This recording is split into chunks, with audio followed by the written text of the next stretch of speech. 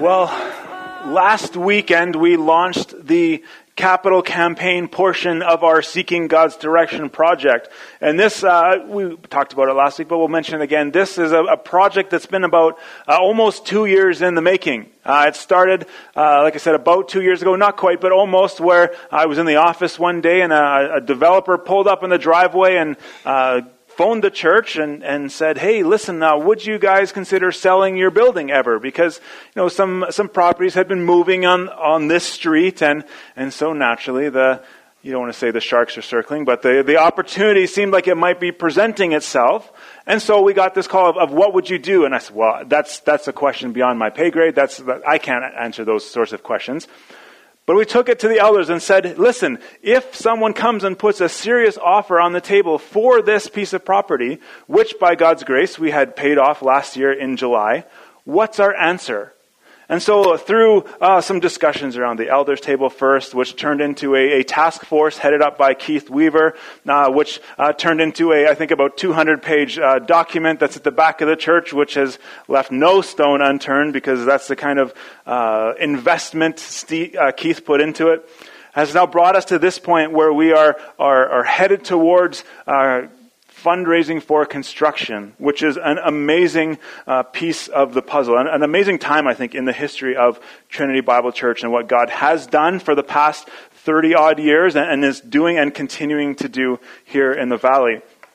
But throughout this project, right from those first discussions after I got that phone call in the office, right up to now, one of the hearts of every discussion I've been a part of has been, okay, if we're going to do this, if we're going to make this kind of an investment in a piece of property, let's make sure we're doing it for the right reasons. We don't want to just build a shrine to ourselves or something to make us feel more comfortable and let us do whatever on Sunday mornings better. But instead, the questions have been more like, hey, how can we build the kingdom here in the valley? How can we use this piece of property and a building on it to best serve the town? How can we remind people, or how can we help people see for the first time that God loves them? How will this project facilitate that? And for the people who have been hurt by the church in the past, and that list is long. For the people who have negative assumptions, and that list in our town is also long.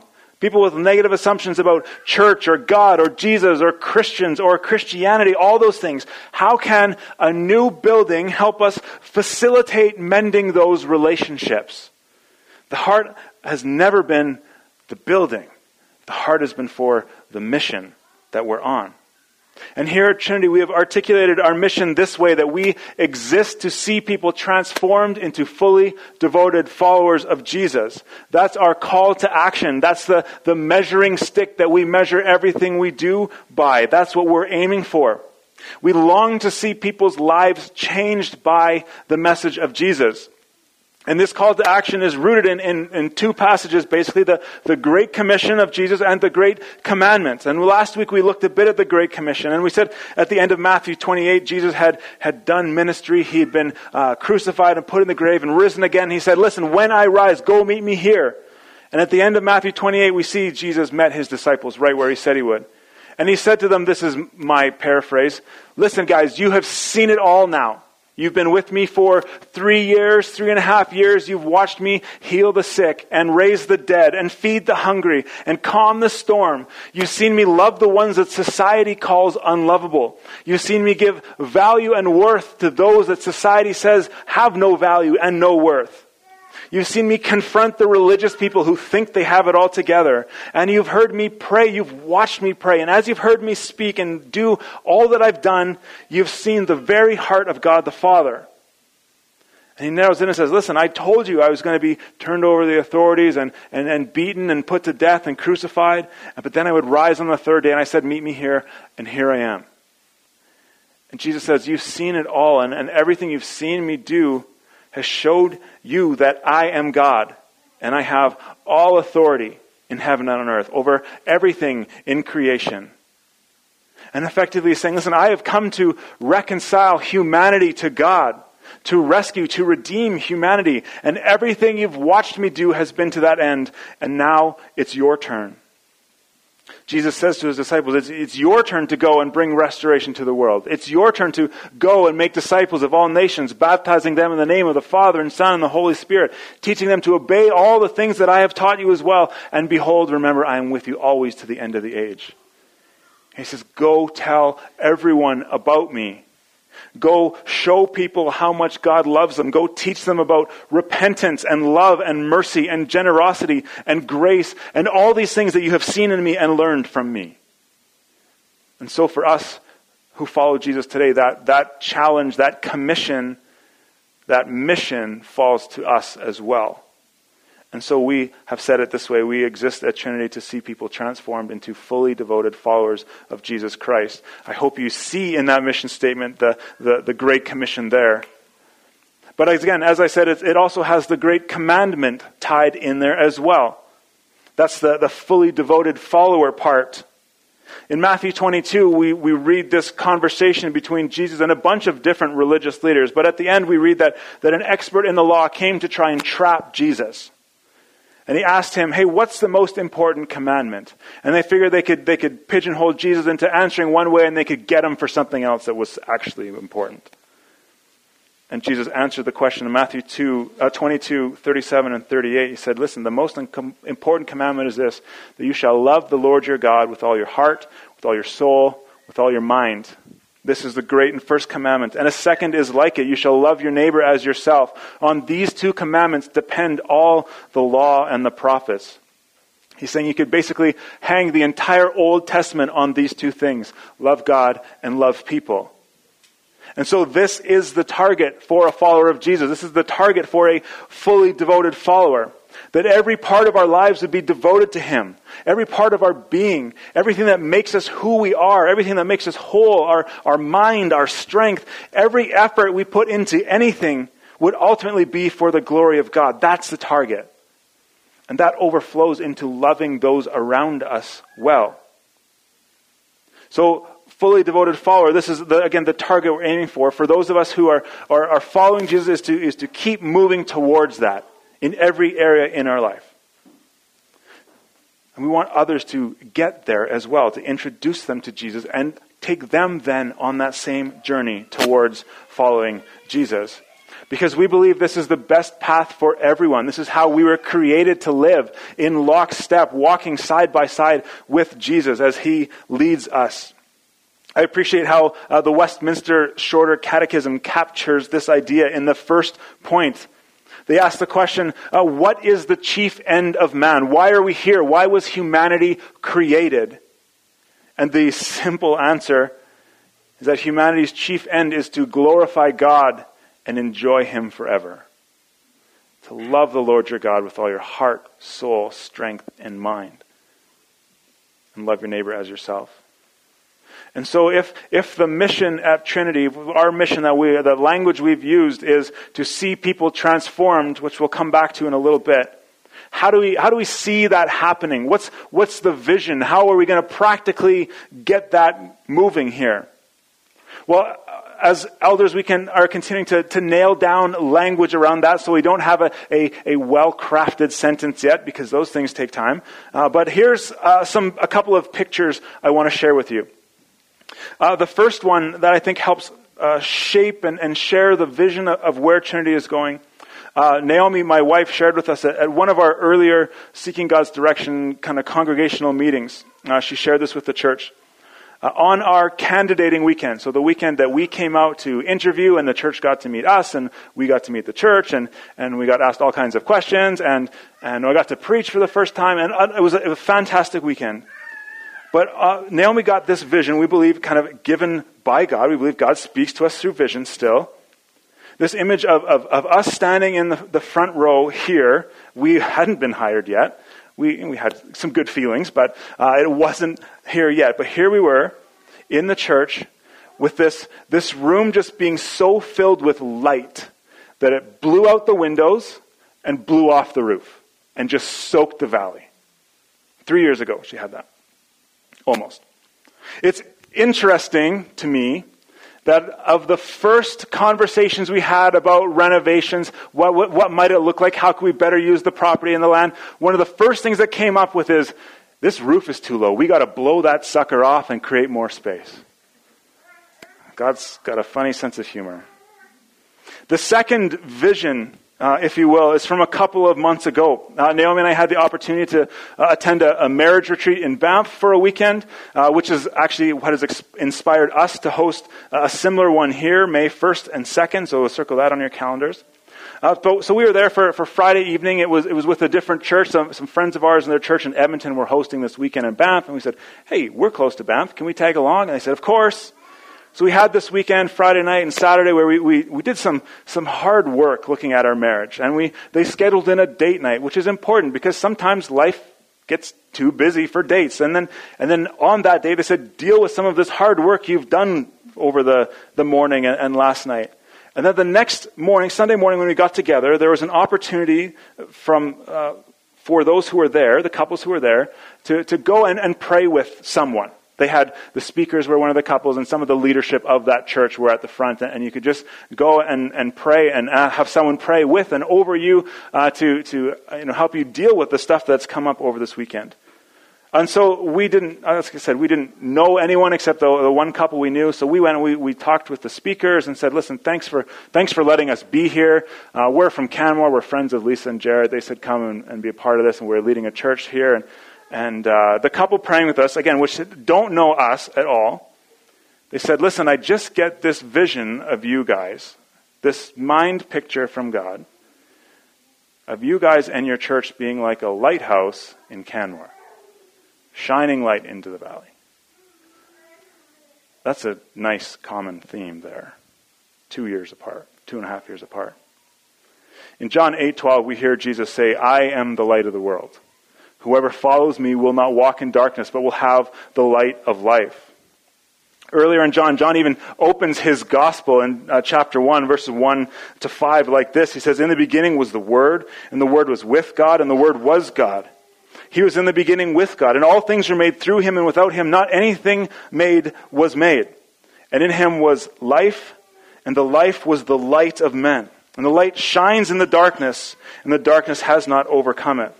And as you read through John's gospel, and I hope you will, this theme of light and darkness is one of the major themes of the whole book.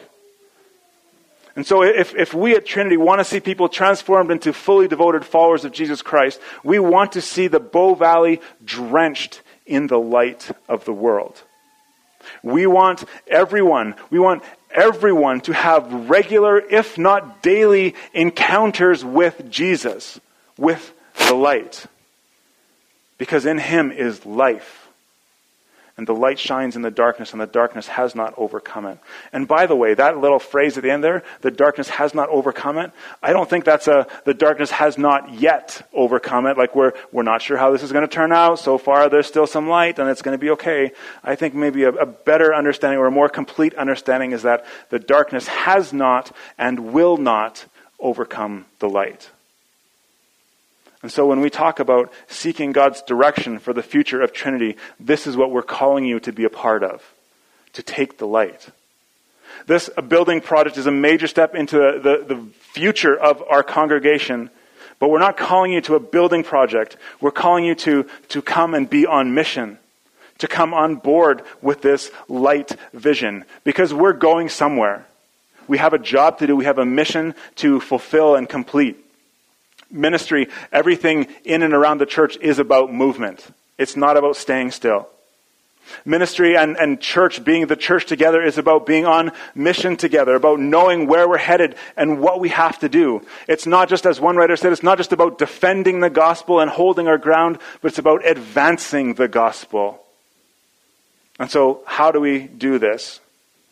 Last week, as we opened this series, we really kind of focused on the transformation part of the mission statement, and we closed our service with Romans 12, 1 and 2, specifically from the Message paraphrase, which says this. So here's what I want you to do, God helping you. Take your everyday, ordinary life. You're sleeping, you're eating, you're going to work, you're walking around life, and place it before God as an offering. Embracing what God does for you is the best thing you can do for Him. Don't become so well adjusted to your culture that you fit in without even thinking. Instead, fix your attention on God. You will be changed. You'll be transformed, there's our word, from the inside out. Readily recognize what he wants from you and quickly respond to it. Because unlike the culture around you, always dragging you down to its level of immaturity, God brings the best out of you and develops well-formed maturity in you. I really appreciate how Peterson brings those verses out to us in that translation, in that paraphrase. He says it's the everyday stuff of life. It's the ordinary tasks that when we give them to God, he can use them for great things. I was challenged this week by one of the pastors I follow online, and eventually I shared the quote on my social media last night as well. And he asked this question of his followers. He said, rather than asking God to serve us, like if our prayer life looks like, God, we've got a budget to make, and the elders of the church are just created this audacious goal of fundraising to build a building. Can you help us with that? Or rather than asking our prayer life, well, God, help us do this. What if instead we made a seemingly subtle shift, but I think a massive shift actually, and said, what if we told God we are available to serve him? Your terms, God. Where are we headed? That's the challenge. And I think that's a big piece of stepping into life on mission. Not saying, God, here's where I'm going. Will you bless it and come with me? But instead saying, okay, I don't want to move until, God, you say, here's where we go together. One way to be more available to God is to slow down, to create more margin in your life. And I shared in the first service, we moved out here from Calgary 3 years ago, and the pace of life here is slower than Calgary, which is nice. And so maybe we're a little bit slower. However, all that maybe extra time that we save from the hustle and bustle of the big city, and we jam-pack that time with activities, don't we? We got to go skiing in between the services. We got to go for a bike ride here. We got to climb at EP before it closes. We got to try and swim if they ever open the pool back up. All these things, right? We try to fill all these things into our day. We got to slow down so we have enough margin in our lives, enough opportunities in our lives so that if God says, hang on, we need to have a conversation here with this person, we can actually do that. Our minds aren't racing for the next thing and the next thing and the next thing so much that we don't even hear God say, slow down and have coffee. Slow down and meet with them. An example, you know how each and every one of us can be light in this valley, especially as a tourist town, hospitality industry that we are? Be nice to people who are serving you. When you go to EP, be kind to the staff at Elevation Place. I can't tell you how many times I hear about people ripping into the front desk staff at EP because they're having a bad day and here's someone to just verbally vomit on. And I would suspect that has only increased recently with the pool issues that they've been having. Be kind to people. Care about people. When you're at a checkout anywhere, ask the person serving you how their day is going, but don't ask as you're scooping up your groceries to walk out. Good, great, okay. Be ready with a follow-up question. How's it going? How's the week been? How's your shift been? Whatever. Care about people. Love people. Consider that we are going as the light of Jesus to show them the same kindness and grace and mercy that God showed us by sending Jesus. Let me clarify there as well. I don't think that necessarily anyone will because I'm kind to my teller or my barista, all of a sudden they'll be like, oh, that guy talked really, really nice. I think Jesus is the Son of God, the second person of the Trinity who came to save me from my sins. However, there's a few of us. This is a small town. People start to see, okay, that's a smiling face. That's a smiling face. These people are always kind. All of a sudden, the pieces are going to start to fit. Wait a minute. I've seen them all at this gathering. I happened to see them at Quarry Lake putting people under the water for some reason. We should follow up on this and see what's going on, right? It allows for us to have further openings and further conversations. We got to care for people, how to love people. And we do this because we're called to something so much more than just our own little lives. Just success, whatever that looks like for ourselves. Back to Romans 12, Paul continues, and I'm going to stick with the Message version as I read on verses 3 to 8. He says, I'm speaking to you out of deep gratitude for all that God has given me, especially as I have responsibilities in relation to you.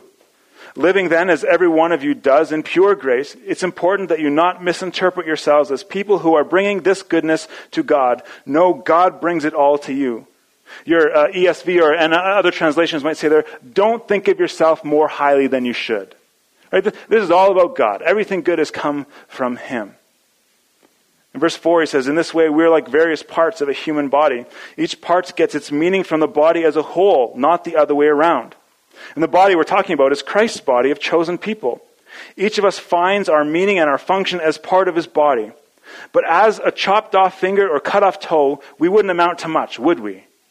So since we find ourselves fashioned into all these excellently formed and marvelously functioning parts in Christ's body, let's just go ahead and be what we are made to be, without enviously or pridefully comparing ourselves with each other, trying to be something we aren't.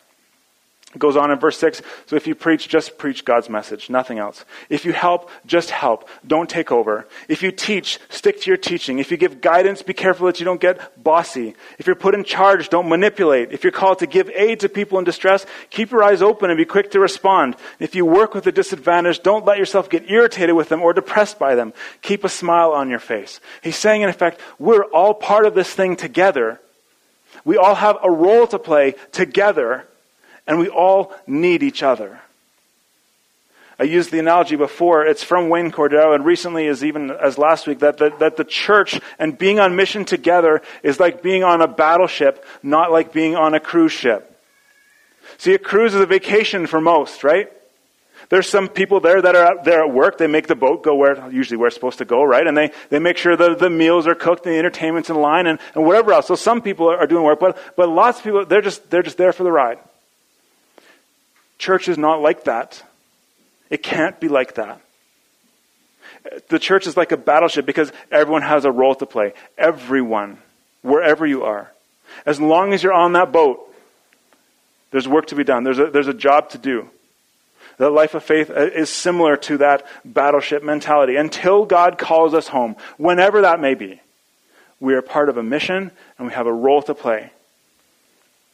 In Jesus' Sermon on the Mount, which is his longest recorded teaching and perhaps his most important teaching, he tells his followers then, which include us today as well. He says, listen, you are the light of the world. A city on a hill can't be hidden. No one lights a lamp and puts it under a basket, but rather on a lampstand, and it gives light for all who are in the house. In the same way, let your light shine before others, so they may see your good works and give glory to your Father in heaven. If I can flip back to Eugene Peterson, and in the Message, he says this, paraphrasing the same passage. Here's another way to put it. You are here to be light. You are here to bring out the God colors in the world. God is not a secret to be kept. We're going public with this, as public as a city on a hill. If I make you light bearers, you don't think I'm going to hide you under a bucket, do you? I'm putting you on a light stand. And now that I've put you there on a hilltop, on a light stand, shine. Keep open houses. Be generous with your lives. By opening up to others, you will prompt people to open up with God, this generous Father in heaven. And that's the goal. It's not the good works is not the goal. The goal is that this openness, this light shining points people to Jesus, our generous Father, and God, our generous Father in heaven. And that's what we're pressing forward towards. This is our mission and vision here at Trinity, to see people transformed and to be light bringers that bring out the God colors in the world. And if this is your church home, I'm calling every one of you to step into this, to find your role. I've mentioned as elders, we have been working really hard at creating and clarifying language around these things, around our mission and vision and values as well. And we'll be hearing more about the language around values, the core values of what make us in the future. But one I want to share today, especially because it relates to what we're talking about, is this. We believe that as Trinity Bible Church, we are contributors, not consumers. The short version is that ownership matters. We all have to own this vision and find our own place in it. A bit of a description of that, we're contributors, not consumers, is this. We want to equip members and people of all ages to make disciples in the everyday stuff of life. We believe that the church is not a provider of services, but a training ground for servants stewarding our spiritual gifts. Every member is a minister, every elder is an equipper, and we give what we have to work towards solutions. We participate in spiritual disciplines and take responsibility for our own discipleship. We're part of something. We don't come on Sunday so that the person we pay preaches and the band that volunteers, they lead, and we don't assume that the elders are going and growing the church while we just come along for the ride. But we step into it together, and all of us plays a role. So as we head towards a close, let me remind us of a few kind of imminent ways, upcoming ways that we can all own the vision of making disciples, of making fully devoted followers of Jesus. Obviously, I think first and foremost, pray like crazy. I consider this campaign that we're on, the Seeking God's Direction campaign, and consider the role you can play there. Wednesday night, I mentioned it this earlier this morning. Wednesday night here, there's a praying women's simulcast event here at the church, 7:45 to 9:15. Ladies, come out. Guys, if you're married, free up your wives so they can come out. And while they're here, take some time to pray yourself and ask God to teach us to pray. I also mentioned the Grief Share Seminar, 13 weeks starting February 27th. This is a valley where people are grieving and hurting. And so maybe this is something that you need for yourself. Maybe this is something you know someone who should be a part of. Maybe just come because they need someone to go with. Invite people, pray for it. Skiers Church, this is really unique in that sunshine we have. Pray for it. Go to it. Pray for Ron. Encourage him. So he's on Facebook. Send him a little Facebook message. Ron, we're praying for you this morning as you head up there. Pray for our groups and our Bible studies that are gathering already.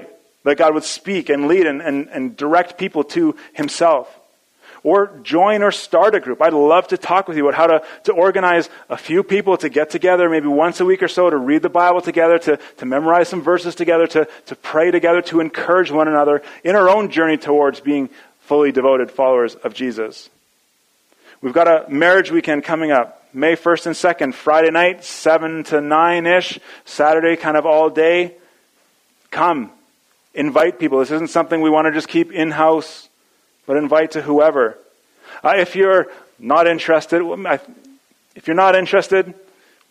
offer to babysit so that someone who's interested can come. Pray for our church as well as we continue to explore strategic partnerships in and around the valley that allow us to be light in the valley, whether it's with the town and social services, or with potentially with schools, or with other churches, or with whoever else, so that we can be light in the valley. Something else to consider as we want to wrestle with how do we own the vision and help impact the valley with the light of Jesus. Summer's coming. Kids are out of school. Sometimes that means parents need care for kids. Maybe a vacation Bible school or a summer camp, a day camp week would be something that we can do and host. Can we do it? Maybe again through some of those strategic partnerships. Think about these things. Pray about these things. Ask what your role is in them. That ownership value that I mentioned says that we want to be a training ground as well. So from a leadership perspective, let me just share where I think we're headed, myself as lead pastor, and I'll speak for the elders as well, where we're headed for the next little bit. Following this series on Seeking God's Direction, we're going to step into the book of Ruth, starting in about the middle of March or so, where we can explore and invite people into learning about God's relentless, redeeming love. Think about who maybe needs to come and hear that, who you can invite or you can discuss with later. We want to look at maybe following that, whether it's a series or something on spiritual rhythms or disciplines. How can we work to create margin in our lives? And if we get it, sometimes we sit down, it's like, okay, I got this book in front of me. Where do I start? What do I do? How do I use this time best?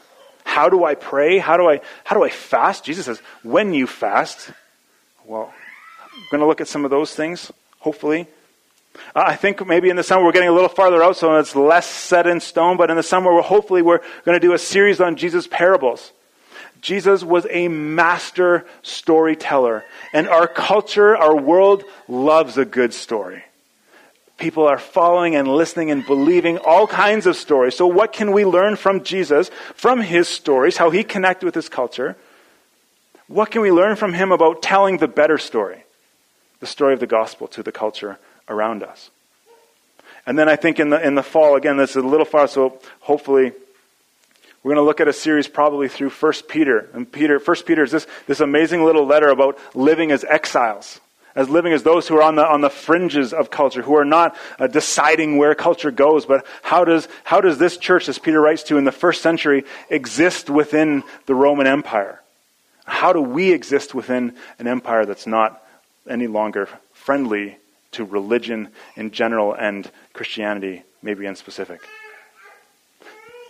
I'm pretty excited about what God has in store for us, for you, and for me in the next weeks and months and years. And I hope, especially if you're visiting and if this is home as well, that you see that there's a place for you here.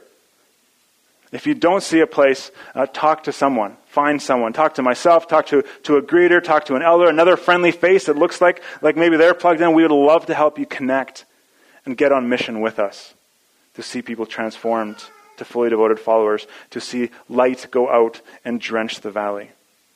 Because here's the thing. Every single one of us are giving our lives to something. We are fully devoted followers of someone or something. You just have to decide what that's going to be. And what's better than seeing people transformed by the gospel? What's better, what's more worth us giving our lives to than seeing relationships restored? What's better than seeing people find hope and meaning and purpose and value? And what's better than loving the Lord our God with all our heart and soul and mind and strength? Let me pray. God, thank you for this congregation, this church here, Trinity Bible Church, and the history we have. They have brought us from our humble beginnings as a living room Bible study up to this point now, and you are at work here now, and you are at work into the future as well. I pray earnestly, God, that you would give us ears to hear where you're leading us tomorrow, next week, next month, next year, next decade, as we long to see people transformed by your message, by the gospel that brings freedom to the captive, sight to the blind, freedom from oppression, and brings meaning and value and purpose. Jesus, thank you for who you are. Thank you that you came, that you walked this earth, that you were like us in every way, that you experienced all the things we experienced, but remained sinless, and that you went to the cross to pay for our rebellion, for all the ways that I've said, you know what, God, I can handle this. I think I have a better way. I think you're holding out on me. Thank you, you paid the penalty for my rebellion. And you died on the cross and you were raised 3 days later. And you came and said, listen, I've got all the authority. I've proved to you that I am God and I am over creation. You've seen how I've related to the world. You've seen how I've loved the unlovable, how I've healed the sick, I've raised the dead, I've fed the hungry, I've calmed the storms, I've done all these things, and now it's your turn. God, I pray that you would help us with the vision of a battleship, of a joint team working together, pulling together in one direction to make your name great and bring your life here in the valley. And we pray all these things in Jesus' name. Amen.